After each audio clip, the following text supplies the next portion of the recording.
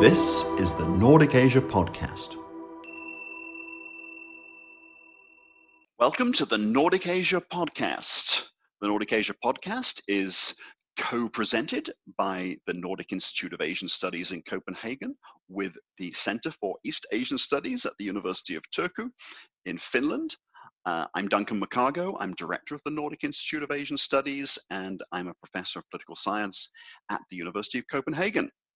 And today we are going to be talking about the Rohingya situation, particularly with respect to Bangladesh. And it's my great pleasure to be joined by Arild Ruud, who is a professor of South Asia Studies at the University of Oslo. Welcome to the podcast.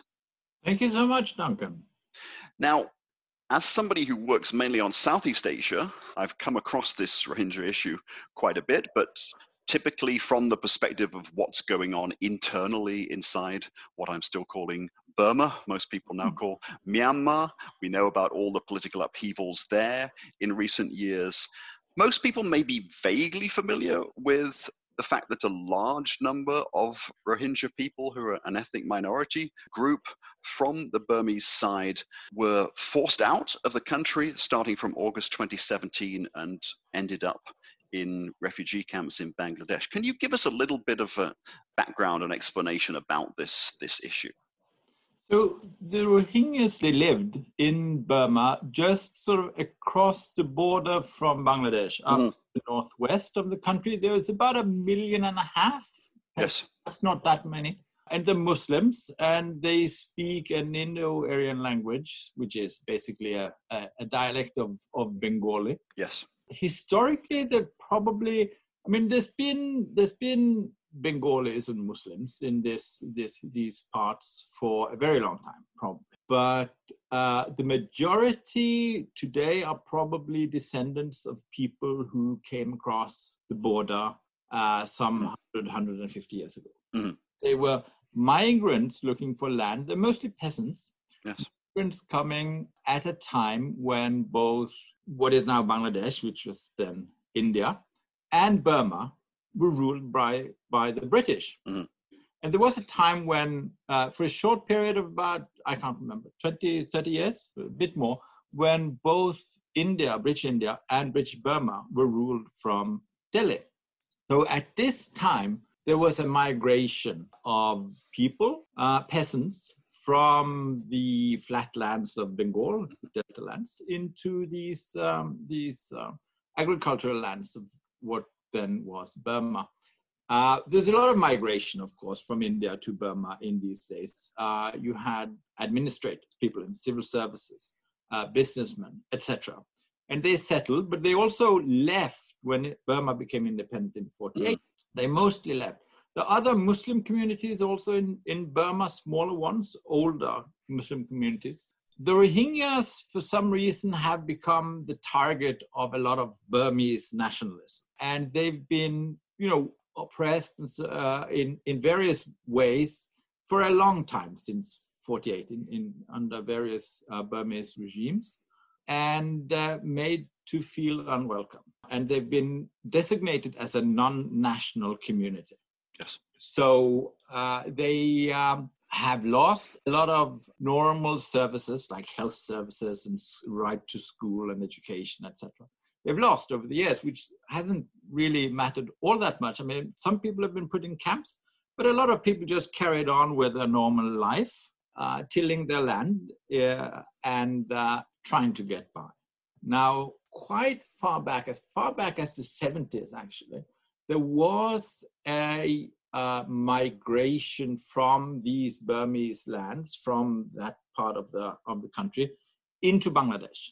So you had migrants or refugees into Bangladesh as far back as the 70s. And again, there was in the 80s, which is why, this long history of migration from Burma into Bangladesh is one of the reasons why you actually find Rohingya communities in quite a lot of places around in the world. You find them in Pakistan, for instance, and in Saudi Arabia. So that's been going on, and you've had a few 100,000 Burmese or Rohingya refugees in Bangladesh for the last 10 years or so. So what happened in 2017 was that there was this beginning, a much more severe unrest that started. And a small group of people called the ARSA, an insurgent group, attacked a police station. And the army really hit down and basically chased the Rohingyas out of which is really a rather marvelous, in terms of military operation. I mean, it really worked very well. How do you get rid of 1 million people? Well, they did manage that, right? They burnt a few villages. You burn one village and 10 villages are scared, right? That's how it was done. And there was a lot of rapes and people were killed brutally. But you kill 5 people and 1,000 people flee. That's what they did, right? So they burnt some villages and they killed some people, and a lot of people fled, crossed over to Bangladesh. And they've been living there ever since. So there's about 800 to 900,000 living in one camp, and there's 100,000 or so living elsewhere. Yes, I just want to underline the scale of this, and there are very few occasions in modern history when 1 million people have been displaced from one country to another in a matter of pretty much of weeks. It's an extraordinarily disturbing development. But I've only been to Bangladesh very briefly. It's an extremely crowded country which has all kinds of problems of its own. We can imagine almost any country in the world with 1 million people turning up in a matter of weeks on its doorstep will be faced with a major problem. I mean, how can a country like Bangladesh cope with this dramatic arrival of so many desperate people into a situation that's already incredibly difficult for those who live there? So Bangladesh, of course, is quite a poor country, but it has a growing economy and has had 5 to 6% growth annually over very many years now. Yes. So it's not doing too badly, but of course it's got a tremendous poverty problem still, and it's crowded, etc., etc. So at first they tried to resist and push the Rohingyas back, and they used the army. Army was deployed along the border and actually pushed them back, pushed them away, shot at them. But that only lasted for maybe a week or so, and then they had a change of heart and decided that they would have to take them in. And they just started flooding in. It's a bit of a problem still for Bangladesh to have all this many people there, but there's so many aspects to this. But one crucial aspect is that Bangladesh needs foreign aid to be able to sustain this population. Right. So they do get a lot of aid from places like Turkey and the Middle East, and from the EU and UNDP and World Food Programme, etc. They do get a lot of aid, enough to sustain the Rohingyas, right? So that's not the issue. It's not an issue of food. What is an issue is, what do you do with them in the long term? I mean, where are you supposed to put them? So one reason why the Bangladesh government had a change of heart with Rohingyas flooding in was because it was a humanitarian disaster. That's one thing. And they were Muslims, and there was a sort of Muslim brothers, and it's difficult to turn them away. But Bangladesh also was in the middle of its own sort of identity crisis. Yes. An ongoing, an old struggle between a government that has a tradition for being secular and Islamist opponents. And this has been going on for a long time, but it sort of became more acute after 2013, 14, 15. There's a lot of people in these years. One organization in particular was very big, sort of emerged from 2013 and onwards, Islam. And in order to sort of reach an understanding with this organization, the government simply allowed the Rohingyas to come in, and the Hefajot to sort of devote its energies towards the Rohingyas and help them. So the government could claim to have preserved and protected its Islamic policies and as a good Muslim government, and allowed conservative Islamist government organizations a new field of interest. Group of people to be concerned with, and so that they wouldn't be so much concerned with what the government was doing. So there was a trade-off there. And at the same time, it was immensely popular among voters in Bangladesh. That we look at us. I mean, we're such a country, and yet we are so open to help people in need. Where is Turkey? Where is the Arabs? Right. Look at us. We are the poor people, and yet we are doing this. And the Prime Minister Sheikh Hasina, for a long while, was called Mother of Humanity. Mm-hmm. So it was actually a big boost for the government. It was used as it was a big boost for the government. And for a while, she was. They thought she would receive the Nobel Peace Prize for this, which is a bit far-fetched, but yes. She did. I mean, it was a real humanitarian disaster. Exactly. Yes. On its borders. Yeah. So. Yeah. It's not like they had a terrifically big choice. I mean, they had to take them in. The flood of refugees was of such magnitude that it would be very difficult to put them back. Mm-hmm. And then there's another element in all of this, which is something that we don't know all that much about. And that is China. And what was China's role in all of this? Because China certainly wants to be a friend of Burma, and it wants to be a friend of Bangladesh. And reports suggest that China put some pressure on the Bangladeshi government not to protest too loudly, to try to reach some sort of an agreement with Burma for the return of the refugees. So the Bangladeshi government played along for a long while, for several years actually, trying to negotiate a settlement with the Burmese so that the refugees could go back home. Nothing ever came out of that. The Rohingyas did not feel it was safe to go back, and very few did actually. I mean, a handful of people did actually go back, but no more. And they preferred to stay in the refugee camps in Bangladesh. So, but the thing is that they continued this long negotiation to seemingly no end. All along, it's quite clear that China did play a role in trying to settle the mood between these two governments. 85% of the Bangladeshi military's armaments comes from China.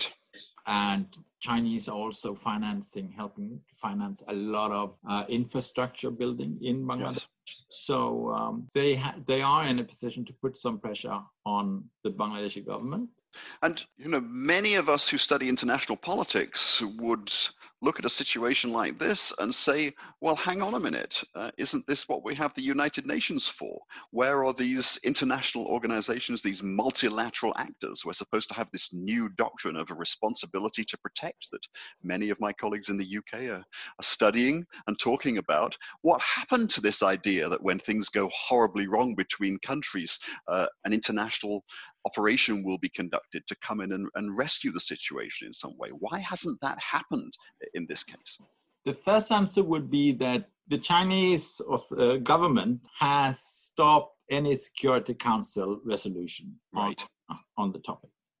And what the UN organizations have done is that they've gone in with a lot of aid, but they are unable to put pressure on the Burmese to take them back. Right? So this is the big issue. So you have a refugee situation, but you're unable to resolve it. The alternative here would be to take the refugees and put them in other countries. It's not happened. So the UN and international bodies have been unable to resolve the refugee situation. The thing now is that the refugees, about 1 million of them, live in camps along the border where they are guarded by the Bangladeshi army because Bangladesh doesn't want them into the country, right? They're in these camps. And they're guarded there. They're given food, some very basic health services, some very basic schooling, and just kept there. Mm-hmm. There's nothing happening to them. No solution. No. There's nowhere to go, which is why a lot of them are trying to escape. Since 2017, 2018, there's been a small migration crisis with Rohingyas getting into rickety fishing boats on Bangladesh coast, trying to reach Malaysia. Yes. Because there are Rohingya settlements refugees settled in Malaysia already. And of course, there's a large Bangladeshi community of migrant workers in Malaysia. And also some in Thailand, I understand, but most Yes. so Malaysia is locally in the region, it's a very wealthy country. Absolutely. And with great opportunities for migrant workers. So there's a lot of people trying to reach Malaysia in these boats. But actually, it's actually quite far from Indeed. Yeah. to Malaysia, because you need to, pass all of Burma and the west coast of Thailand. So I calculated it's about 1,500 kilometers. Right. Which is twice as far as it is from Norway to Britain. Yes. So that's quite far in a small fishing boat. Right.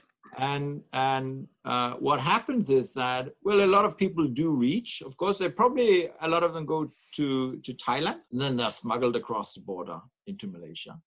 But what does happen is that they run out of diesel, or they have engine problems, some of them, and they're left, right? Yes. The smugglers just leave them in these boats, drifting on the Bay of Bengal. Oh my. Where they are sometimes picked up by Burmese or Thai Coast Guard or even Malaysian Coast Guard, but they don't want them. So they give food and then leave them there. Yes. Food and water, and then they just leave them.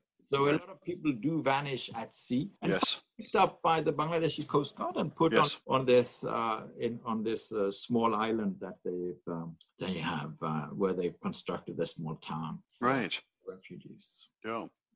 And what's going on inside these refugee camps that you're telling us about? That's a huge number of people. It's actually as many people as in Copenhagen in a camp of 900,000 people. What kind of life are the Rohingya having in these camps in Bangladesh? So one reason why they're fleeing is because there are no prospects. Yes. Right? Particularly for young adults, there is nothing. There is absolutely nothing. There's not even, any teaching. There's no school. There's no sort of secondary schooling in these camps. The foreigners are asked to leave at dark. So and at night, it's the army that basically that is officially in control of the refugee camps and that whole area. Army can at times be a bit brutal. They also permit a lot of the Islamists to come in and run schools and do their stuff too, which the Islamists happily do because it's a way of recruiting followers. And then you have the criminals, right? Because this is quite close to the Burmese border, and Burma is the world's largest producer of amphetamine, which is groovy stuff to be very simple to smuggle across the border. And then it's being, I don't know what they do in these camps with this amphetamine, but they do smuggle it on to the rest of Bangladesh, which is a huge market. Right. Huge market. It's 160 million people. And alcohol is banned, of course, being a Muslim country. So yaba, which is this that's also a Thai word, yes. Is it, right? Crazy medicine, it means. Crazy medicine. Crazy medicine, exactly. Yes. Very popular, and very addictive. So that's a big. But these criminals are quite ruthless, and it's life situation for Bangladesh is for the Rohingyas in these camps at night is precarious. There's a lot of rape, for instance, a lot of lawlessness. It's a bleak situation. It's a very bleak situation. From what you've set up to now, there doesn't seem to be any very obvious solution. Is Bangladesh gradually waking up to the idea that this is a new normal, that these people are going to be there effectively indefinitely? Well, I think that people, decision makers in Bangladesh have feared that for a long while. Yes. There is no solution, which is why they've been pressing the UN, the EU, China, etc., to find a solution. They've been pushing the Burmese for a long while. They're keeping the topic warm internationally as far as they can, diplomatically. But of course, Bangladesh doesn't have a lot of influence in the world. It doesn't. It's poor. It's squeezed in between more important people like India, and even Burma is more important. Of course. And no one really cares. right? So they don't have a lot of influence. What they've been doing is that they've used the Rohingya situation quite effectively to get concessions from the Chinese. Mm-hmm. And also to get some concessions from the UN and the US. But it's not a satisfactory situation for Bangladesh. There's a lot of unrest in that corner. It can blow up. There's been protests. The locals who live there already, the Bangladeshis, are very unhappy because the Rohingyas undercut the labor wages quite effectively. So there you mean the locals in that area of Bangladesh? In that area, the Bangladeshis, in that area where the camp has been erected. And also a lot of people have lost land, of course. They lose livelihoods. There are new opportunities, but it's not an easy situation to adapt to the sudden influx of 1 million people. No. So there's a lot of this local unrest. And of course, it's a dangerous situation because you don't know what deeply unhappy population of about 1 million people without prospects will do in the end. I mean, how are they going to, are they going to start flooding the rest of Bangladesh? Are they going to get arms? There are arms available. It's not difficult to get arms. And to what extent will the army, for instance, be able to control it? So it's a tricky situation. I mean, it's a situation the Bangladeshi government can do something, can use to its advantage. It can use it as a leverage. Yes. It's not a happy situation. No. And right now, there's no prospect. There's no solution. There's absolutely no solution. They built an island. There's an island. It's one of these islands that sort of keep coming up. Right. In the delta. Indeed. Yes. So they built a small town on this island. The UN is very hesitant and Human Rights Watch is very hesitant. They don't think that it's a nice place to put the Rohingyas. But the Bangladeshi government has insisted they want to put the refugees on this particular island. So the island is about 4 to 5 kilometers long and 4 kilometers wide. And it was almost hit by the cyclone that was there last night. Yes. And they built a whole town on this island, probably large enough to house, let's say, 10,000 people, right? It's quite a nice town. I don't think that the UN is correct in saying that it's not an habitable place. You can live there. It's definitely possible. But the problem is that it will house, 10,000 people. Now you have 1 million people. Right. So that's not going to even make it. Doesn't help. No. It doesn't help. It doesn't help. So you allow a few thousand, maybe 10,000 a year, 50,000 a year to go to Malaysia. Even that is not going to help. You have 1 million people. That's a lot. It would, if you send away 50,000 per year, that's going to take you 20 years to get rid of them. Yes. It's a lot of people.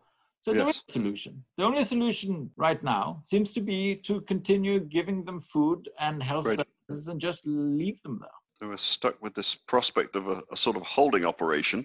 I mean, just quickly, as scholars of Asia, we like to go and study these kinds of things. Are there people who are getting access to the camps, who are able to examine, to analyze, to interview, to work out what's going on inside there? Occasionally, you can get access to the camps. It depends a bit on the situation in Bangladesh otherwise. During election time, for instance, you will not get access. No. When the situation is a bit tense in the country, you do not get access. But there are people who do go and study the situation. It is possible to get access. It is. But the government of Bangladesh is not too happy about it. No. Right. They're not actively encouraging people to go there. Definitely not. That's understandable. Well, this has been a fascinating conversation, Arild. I think many of us didn't really see this problem so much from the Bangladesh perspective and understand how difficult it must be to try to find a way to resolve it. So I hope that we can continue talking about this and other issues in the Nordic Asia podcast in the future. Definitely. Thank you very much for joining us. Thank you very much for having me. You've been listening to the Nordic Asia podcast. This is Duncan McCargo. I'm the director of the Nordic Institute of Asian Studies, and I've been talking to Arild Ruud from University of Oslo about the Rohingya situation in Bangladesh. Thank you very much. You have been listening to the Nordic Asia Podcast.